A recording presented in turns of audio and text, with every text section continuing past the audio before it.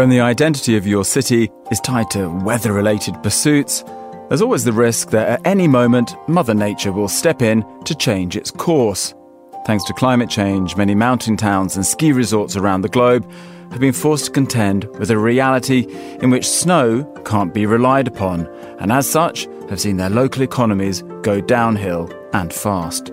You're listening to Tall Stories, a Monocle production brought to you by the team behind The Urbanist. I'm Andrew Tuck. In this episode, Bella Jewell travels to a famed Italian mountain town whose fortunes are fading to see what went wrong and what might be done to turn things around.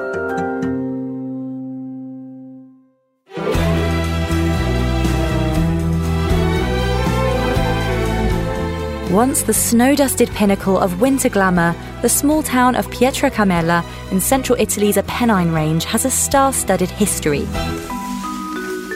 Tucked away in Abruzzo, this mountain province once hosted the jet set and actors from Cinecittà, back when Rome was often dubbed Hollywood on the Tiber.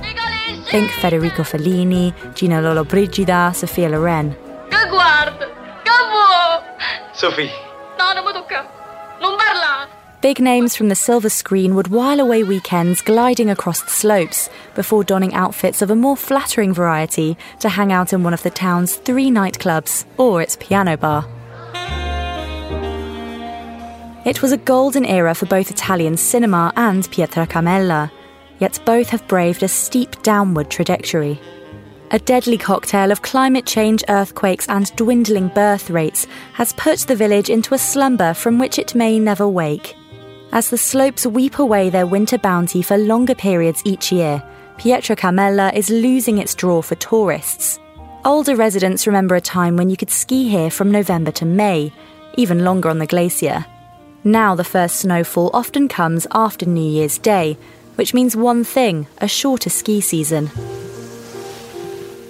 Despite its melting ice, Pietracamela is frozen in time, only with fewer and fewer people. Faced with shorter ski seasons and less snow, businesses are trying to adapt to the climate. In winter and spring, tourists tend to come here only for ski mountaineering, a more difficult sport reserved for experienced skiers. But that in turn means fewer tourists and less revenue for locals. Less revenue for locals and people move elsewhere. Since 1951, the population of the village has dropped by almost 80%. And of those remaining, only a handful are permanent residents all year round. This means that the local municipality does not receive the money it needs through taxes to keep the ski resort going, and the vicious cycle continues. It's a familiar tale for a country which has been battling depopulation for years, especially in its more remote and mountainous areas. It's not unusual to read headlines celebrating the birth of a village's first child in decades, a minor miracle for a community on the brink. In recent months, Italian PM Giorgia Meloni stood side by side with the Pope to extol the virtues of family values and childbearing. They encouraged young Italians to inverse what they called a demographic winter. The Pope went even further to blame the humble Labrador and tabby cat for Italy's lack of babies, as apparently pets are behind the country's population problem.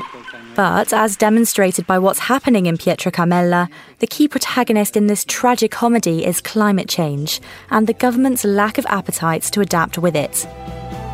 To stick with my rather stretched metaphor of Italian cinema, in any dramatic plot, characters must navigate a seemingly insurmountable obstacle. For Pietracamela, this challenge is its changing identity. The question now is whether to accept its bleak fate or fight for a brighter and different future. And perhaps in decades to come, celebrities of the 21st century will be drawn to Pietracamela, just without the snow boots.